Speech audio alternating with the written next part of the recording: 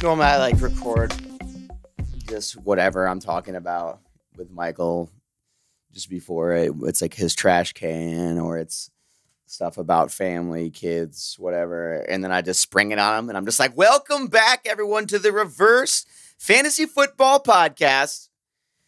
This is your boy Danny Watson coming at you in the saddest of circumstances as my co-host and lifelong podcast partner, Michael Spangler, is out today with an undisclosed injury.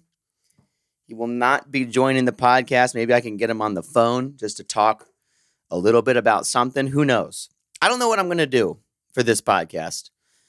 All I know is that I'm deathly lonely by myself, and I'm going to have to talk about things with no one to bounce any information off of.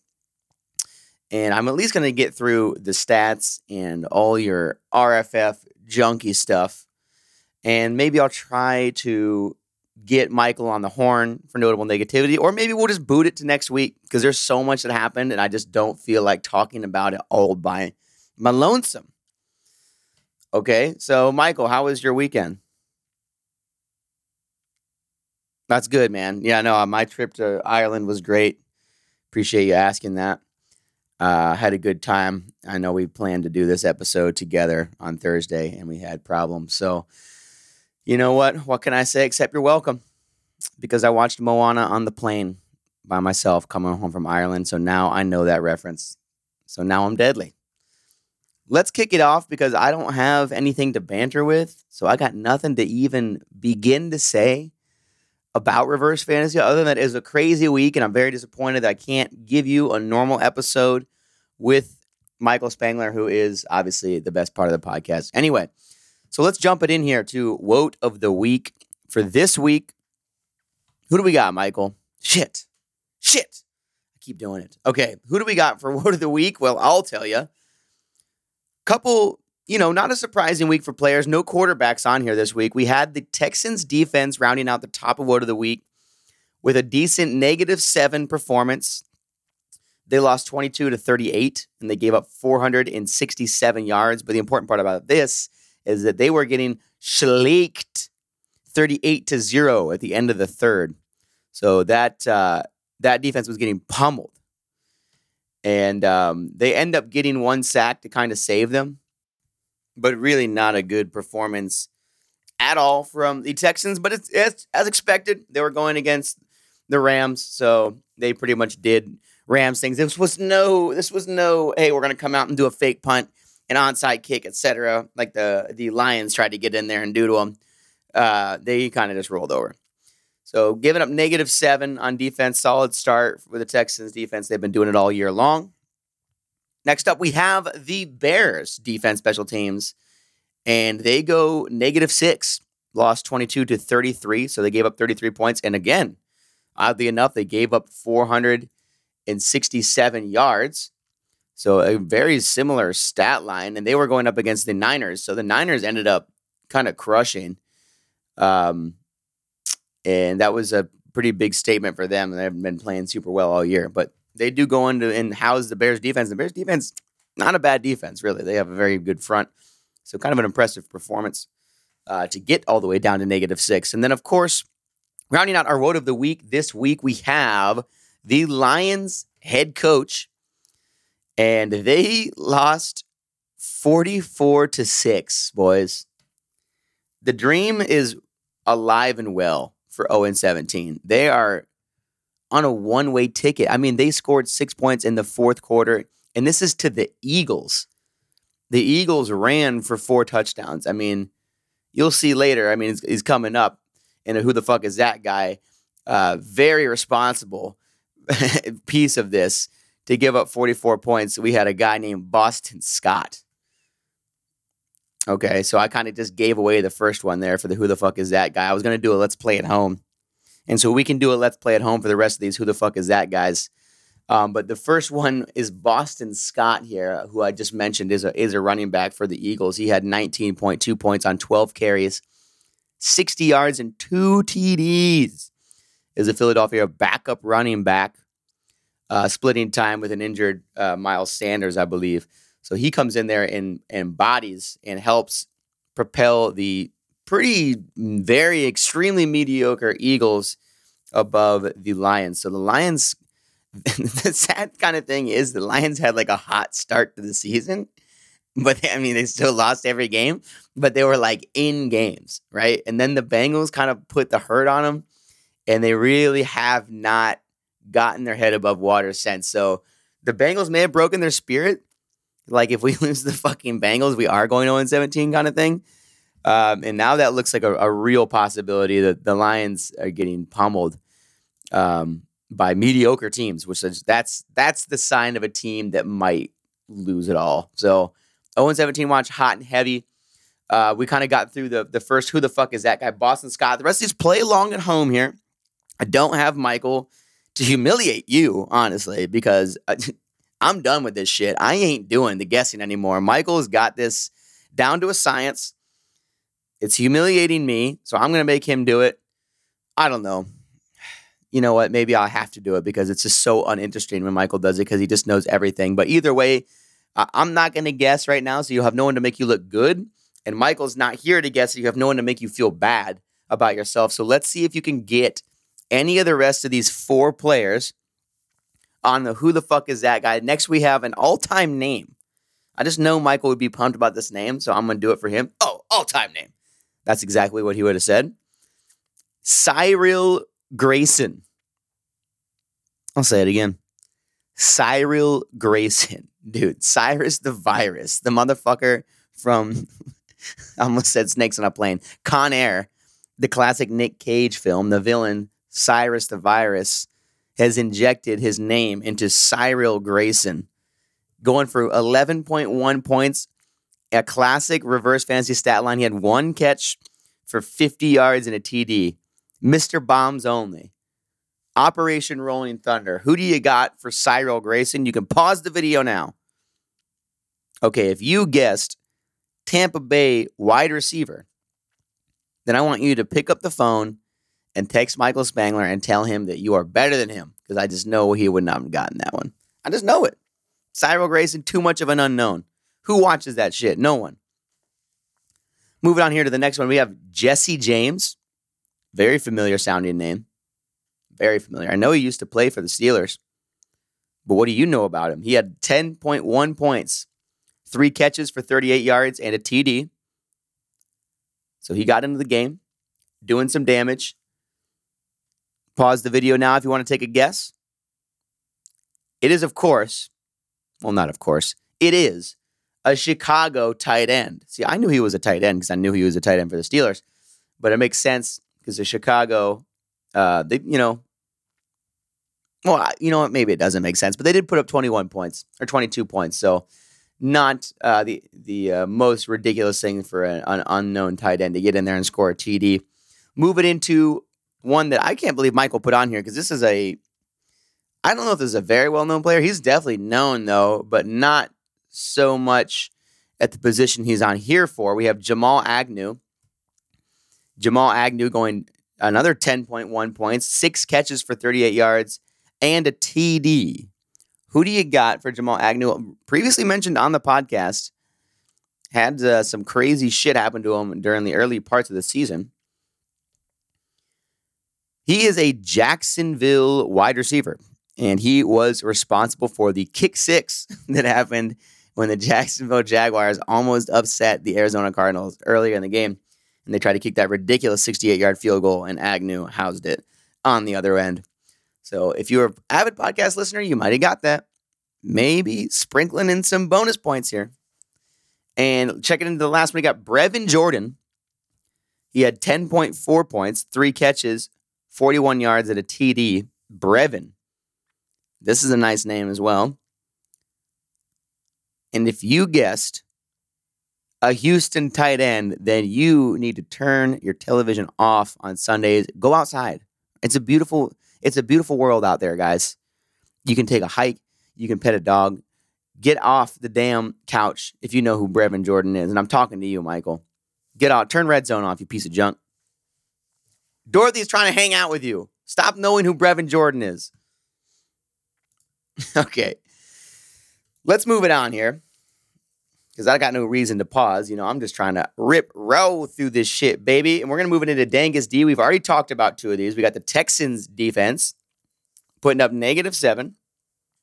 And again, they gave up 38 points, 467 yards, and got smashed. The Bears defense was next with -6. Again, 467 yards, and gave it up 33 points. And then we had the Bucs and the Dolphins, oddly enough, coming in with -1 point. So not a crazy week for defenses. But it's kind of a surprise the Bucs defense ends up on there. Dolphins have been pretty bad this year. So nothing too crazy about that. But the Bucs going -1, that's a solid defense, a Super Bowl contender. And they lost. They straight up just lost to the Saints.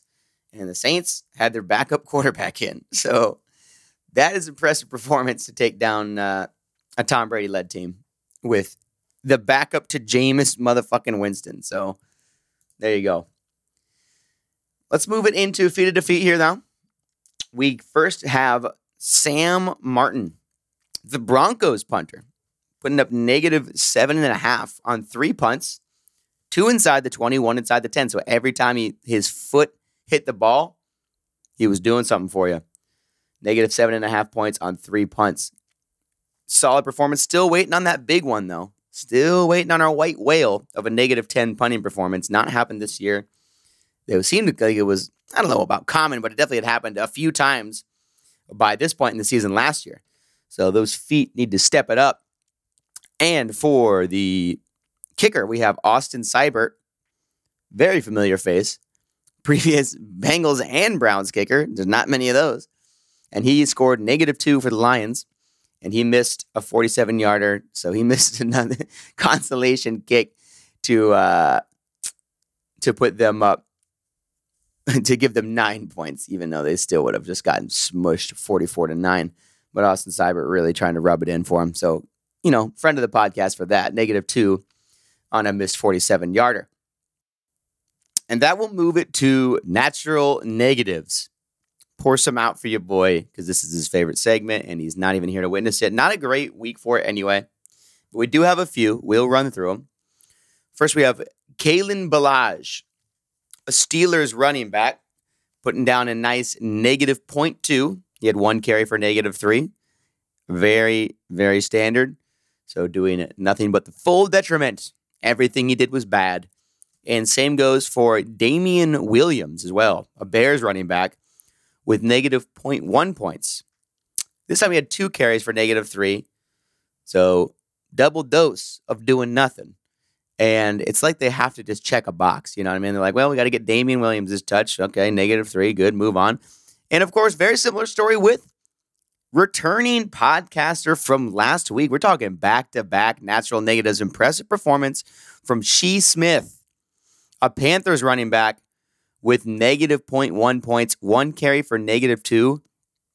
Damn near the exact same stat line as he had last week. He had 1 carry for -3 last week. Would have fit right in this week. And back-to-back negative performances, that means he's gunning for a Ray McCloud Frequent Flyer Mile Award. So we'll see. We shall see if Smith can get it done with a couple more appearances on the podcast before the end of the year. But so far, so good. A promising star for reverse fantasy. Nothing eye-popping yet. No fumbles, nothing like that. No incompletions. But just going back-to-back with 1 carry for negative, I mean, that's not much more you can ask for on your reverse fantasy football team. Speaking of full teams, let's move it into worst of the best for this week. So here we got the star players putting up the low numbers. And the names on this week are pretty astounding. Worst of the best this week: Kyler Murray, Leonard Fournette, DeAndre Swift, James Robinson, Scary Terry McLaurin, Justin Jefferson, Travis Kelce, the Bucs defense, and Graham Gano. All of those are starters in any fantasy football league. Every single one of them. Put up a Peasley 30.6 points. 30.6. Yuck. I mean, that's Kelsey getting 0.7. Justin Jefferson getting 2.1. Bucks defense, we talked about him going negative. And Kyler Murray, with the best score of them all, obviously, as a QB, but still only putting up 9. I mean, that's a legit, and this is normal fantasy stats. You got to understand, that means in reverse fantasy stats, he was way, way lower. And he's probably the top quarterback in the league as far as fantasy stats goes. In the previous week, they put up 115, which might not sound like a lot, but they had 2 players on bye last week as well. So they're missing out 2 full players. And those are just eye-popping names rather than more than eye-popping numbers. But only putting up 30 this week is compared to 115 last week. So the point differential still not the all-time record of 180 or whatever the fuck that was. Insanity. But definitely some names that kind of shocked you going out in week 8 here. And, of course, on the other end of the spectrum, we got the All-Star team back in business. And this is, really not unbelievable numbers for the All-Star team just because there was no quarterbacks that did really all that bad. We got P.J. Walker, Kalen Ballage, Damian Williams, Anthony McFarland Jr., of course, Shea Smith, Ty Montgomery, Kylan Grandson. Now, there's a name. Grandson. I love that band, actually. Pretty fun. But Kylan Grandson, I'm only putting up a nice 0.1 for you. Texans D and special teams. Sam Martin, the punter. Austin Cyber, the kicker. And the Lions head coach for a total of negative 21.6. So nothing wild because we didn't have natural negatives that had a lot of fumbles. We didn't have a big quarterback performance. We didn't have a big kicker performance. The punter was solid, but everything else kind of just, hovering around that less than a point marker for a negative 21.6. So a decent all-star team, but nothing really crazy. And that will wrap up our our bookkeeping portion of the episode here. At least I got that out. And it's TBD at this point if I'm going to try to hit some notable negativity. If the podcast continues beyond this point, it means I had a change of heart. I wanted to bring you all something. If the podcast abruptly ends, I'm sorry. If you start hearing music right now and it's fading out and you're like, holy shit, he's really just going to end this goddamn podcast. Well, then there it is. I'm sorry. All right. Fine. I'll talk about the Bengals. It would be disingenuous to not do a shred of notable negativity here and talk about how the Bengals got completely fucking housed by Mike White and the Jets. I know that's what you tuned in for. I can't just skate over this one. Bengals going to New York City, expecting to crush the hapless Jets. They're fresh off their hot win. And they come out and give up 416 passing yards to Mike White, the second-string quarterback behind Woad of the Week of the Year candidate Zach Wilson. So someone worse than that. I say imagine how dumb the average person is, and then half the people on earth are dumber than that. That's what this felt like. Mike White comes in and just dices up the Bengals. Throws for all kinds of touchdowns. Throws 2 picks, but they're pretty much deflections off receivers' hands. Really not even his fault. And the Bengals can't keep up, even with their offense doing decently, and even with getting 3 turnovers. Still can't keep up with Mike White. It was the first time since Vinny Testaverde that a New York Jets quarterback has thrown for over 400 yards. So I barely even know who that is. I'm not going to lie to you. I know he's a journeyman. I know he played for Tampa Bay. I know he's like the OG Fitzpatrick. And so he was the last 400-yard passer for the Jets. Somehow, Jesus Christ. But then they have Mike White come out and just crush the Bengals. I had to give it up. And I guess, that's all I really wanted to talk about. Make sure I got it in there. The rest of this stuff we'll talk about more when Michael gets back next week. So again, signing off, and we will see you all this coming fall in one more week for a big episode because Michael owes me one. All right, it was a joke, boys. It was all a joke. I did not end the podcast. Instead, I was able to finagle the first season 2 podcast guest. Let's go. We have with us here league member and reverse fantasy football veteran, on to talk about his experience as the new resident Browns fan. Sorry, Michael. Eli, welcome to the podcast. It's really great to be here. Hopefully you will come to know me as your favorite Browns expert, but it's fun to be in the room after being a longtime listener. This feels pretty special, to be honest. I love that. Eli, you are no lower than the number 2 resident Browns fan in this reverse fantasy football league. So, there's no shame in top 2. And we'll let the fans vote on who has the better Browns insight, if it's Eli or a Michael who didn't even bother to show up to this episode. Okay, we'll tweet at the podcast. Everybody text in your votes who your favorite Browns fan is. I love that. And actually, Eli, why don't you go ahead and introduce the Twitter, because I forgot to do that at the top of the episode. Ooh, at Reverse Fantasy. Gotta say, I don't have a Twitter, so I don't actually know what the handle is. All right, that was a tough one I put on you as a guest to know. It's at Reverse Football. Tweet us who your favorite Browns fan is that we have on the show, and other reverse fantasy items. But let's jump into it here. I wanted to at least do a little bit of a notable negativity for the Bengals, as I just discussed, and now we got to jump into the Browns here, because the Browns also had an interesting week, and it ends up with really the beginning of the Donovan Peoples-Jones era by subtraction. Eli, what happened this week with OBJ and his now forgotten team, the Browns? Okay, well, when you call it an interesting week, I feel like I can hear the air quotes dripping off of the word interesting. Yeah. It feels disappointing. It feels super disappointing. As a lifelong Browns fan, the last couple of years have been super exciting. Historic playoff win, watching us just beat the ever-loving crap out of the Steelers. That was awesome. And this week, it feels like you hear the phrase "same old Browns" thrown around a lot, and I don't want to be too hopeless. I don't want to be too hopeless, but this week sucks because it feels like a little bit of that same old Browns vibe starting to come back in. The long story short is OBJ doesn't want to play for the Browns, and he will not anymore.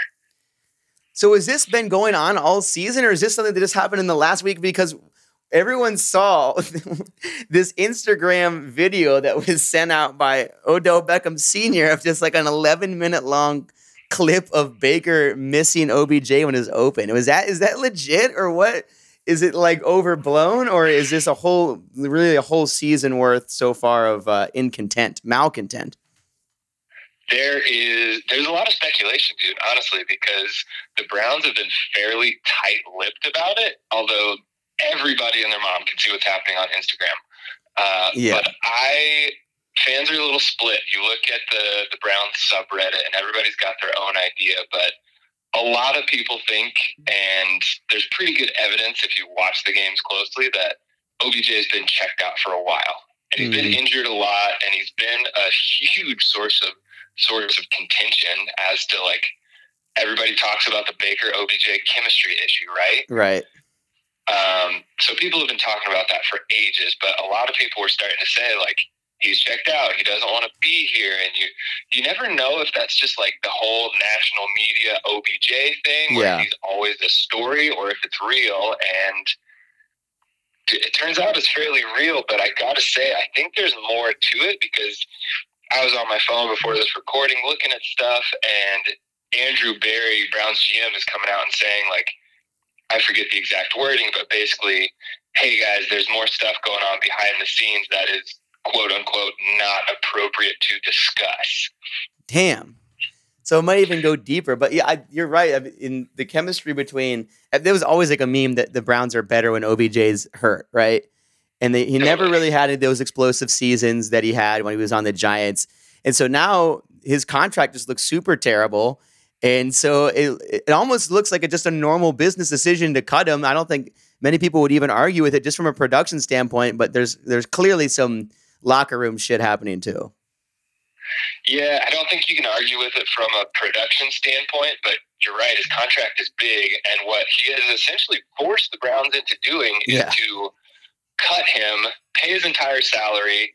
I know they were talking to him about like reducing that in a way, but essentially we're paying his entire salary for this year, and he's going to waivers, and some other team can pick him up now for what, he hasn't really had what I would call a good season in like 5 years since the Giants pretty much. But I mean, he could, if he could get healthy, help you. And that hurts for the Browns, but you can't argue. Everybody's seeing the stats of Baker Mayfield with or without OBJ. Yeah. And shocking. Nobody knows. Like, is the chemistry not there? People say OBJ, like, freestyles all his routes, but, like, the stats have been undeniably different with and without OBJ. Yeah, so you know what? And the best part about it is we get to see a longtime podcast veteran get his real day in the sun, man. He was on a Who the Fuck Is That Guy last year.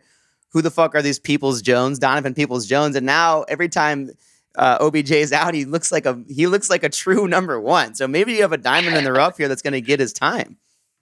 People are hopeful about Donovan Peoples-Jones, and you specifically mentioned Browns-Bengals a little bit ago, but any Browns and Bengals fans will likely remember, was it last year, the Browns-Bengals game where Baker Mayfield goes on like a 1-minute drive down the entire field, and the game-winning touchdown was to DPJ, like toe-tapping side of the end zone. It was amazing. It was an amazing throw and an amazing catch, and we deserved to lose that game because of that. I mean, Burrow had just orchestrated his like signature game-winning drive, should have been game-winning drive, and then Baker goes out and does it with an even more obscure cast of Donovan Peoples-Jones catching it, and it was brilliant. Honestly, whoever won that game, like, that was a sick game either way, because Joe Burrow put together what in reality should have been a game-winning drive, and I remember sitting there and thinking, damn, Joe Burrow's really good. And you're like, this is what it's going to be like between Browns and Bengals for the next 10 years, which is exciting. And it's a good segue here into this week. We got Browns going against the Bengals, and we have more depressing Browns stats. I had to bring you on just to tell you all the sad things that you already knew. Standing in for Michael, he's like, don't tell me that. But to break my heart. Yeah, exactly. So we have here, and it's on the stat sheet, Eli. This isn't me, just saying this for no reason. Someone put this on this sheet, so I have to say it. And it's the Browns are 0-8 when playing in games called by Tony Romo. And I know this hurts Michael so bad because Michael loves Tony Romo and the Browns, and they've never worked together. They never worked together. And this is actually a mildly hot topic in the Browns sphere, but I used to be in the same boat as Michael. I used to love Tony Romo, but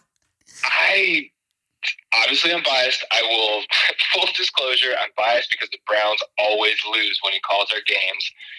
But the first season he came on as a commentator, I was like, wow, this is great. Tony Romo's so smart. He's analyzing all these plays. And the more I watch him, or the more time has gone on, I don't know if he has pressure from the league, but tell me if you feel the same, Danny. He started doing this thing where he, like, very repeatedly praises the people that he loves. Like Pat Mahomes, no matter what he does, Tony Romo will just go off on how incredible he is. Right. And also with the refs, I feel like there's terrible calls right in front of him, and he's always like, well, yeah, that's a pretty good call. Yeah, you see if you think he's kind of like lost a little bit of the announcer outsider vibe. He's like, he's no longer like just like, oh, I'm fresh off playing, so I'm going to speak my mind and just tell you everything about the game and all that. Now he's just like, I'm a full-blown commentator, so I'm going to do commentator cliche shit and just pile on praise even if a player's not playing well because that's the storyline we're pushing. Yeah, I mean, I don't know. The Bengals, until, this year, were not really good enough to be commentated on by Tony Romo. They get the number one crowd from CBS, so we'll see. I mean, I'll be watching it Sunday because, of course, this Sunday, Nance and Romo commentating Bengals Browns. We'll see if the Browns can break the curse.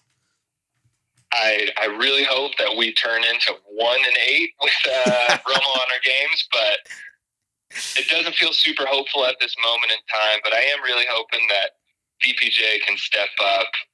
We've seen some really good Browns-Bengals games lately, so hopefully it's fun. Yeah, man. So fun fact.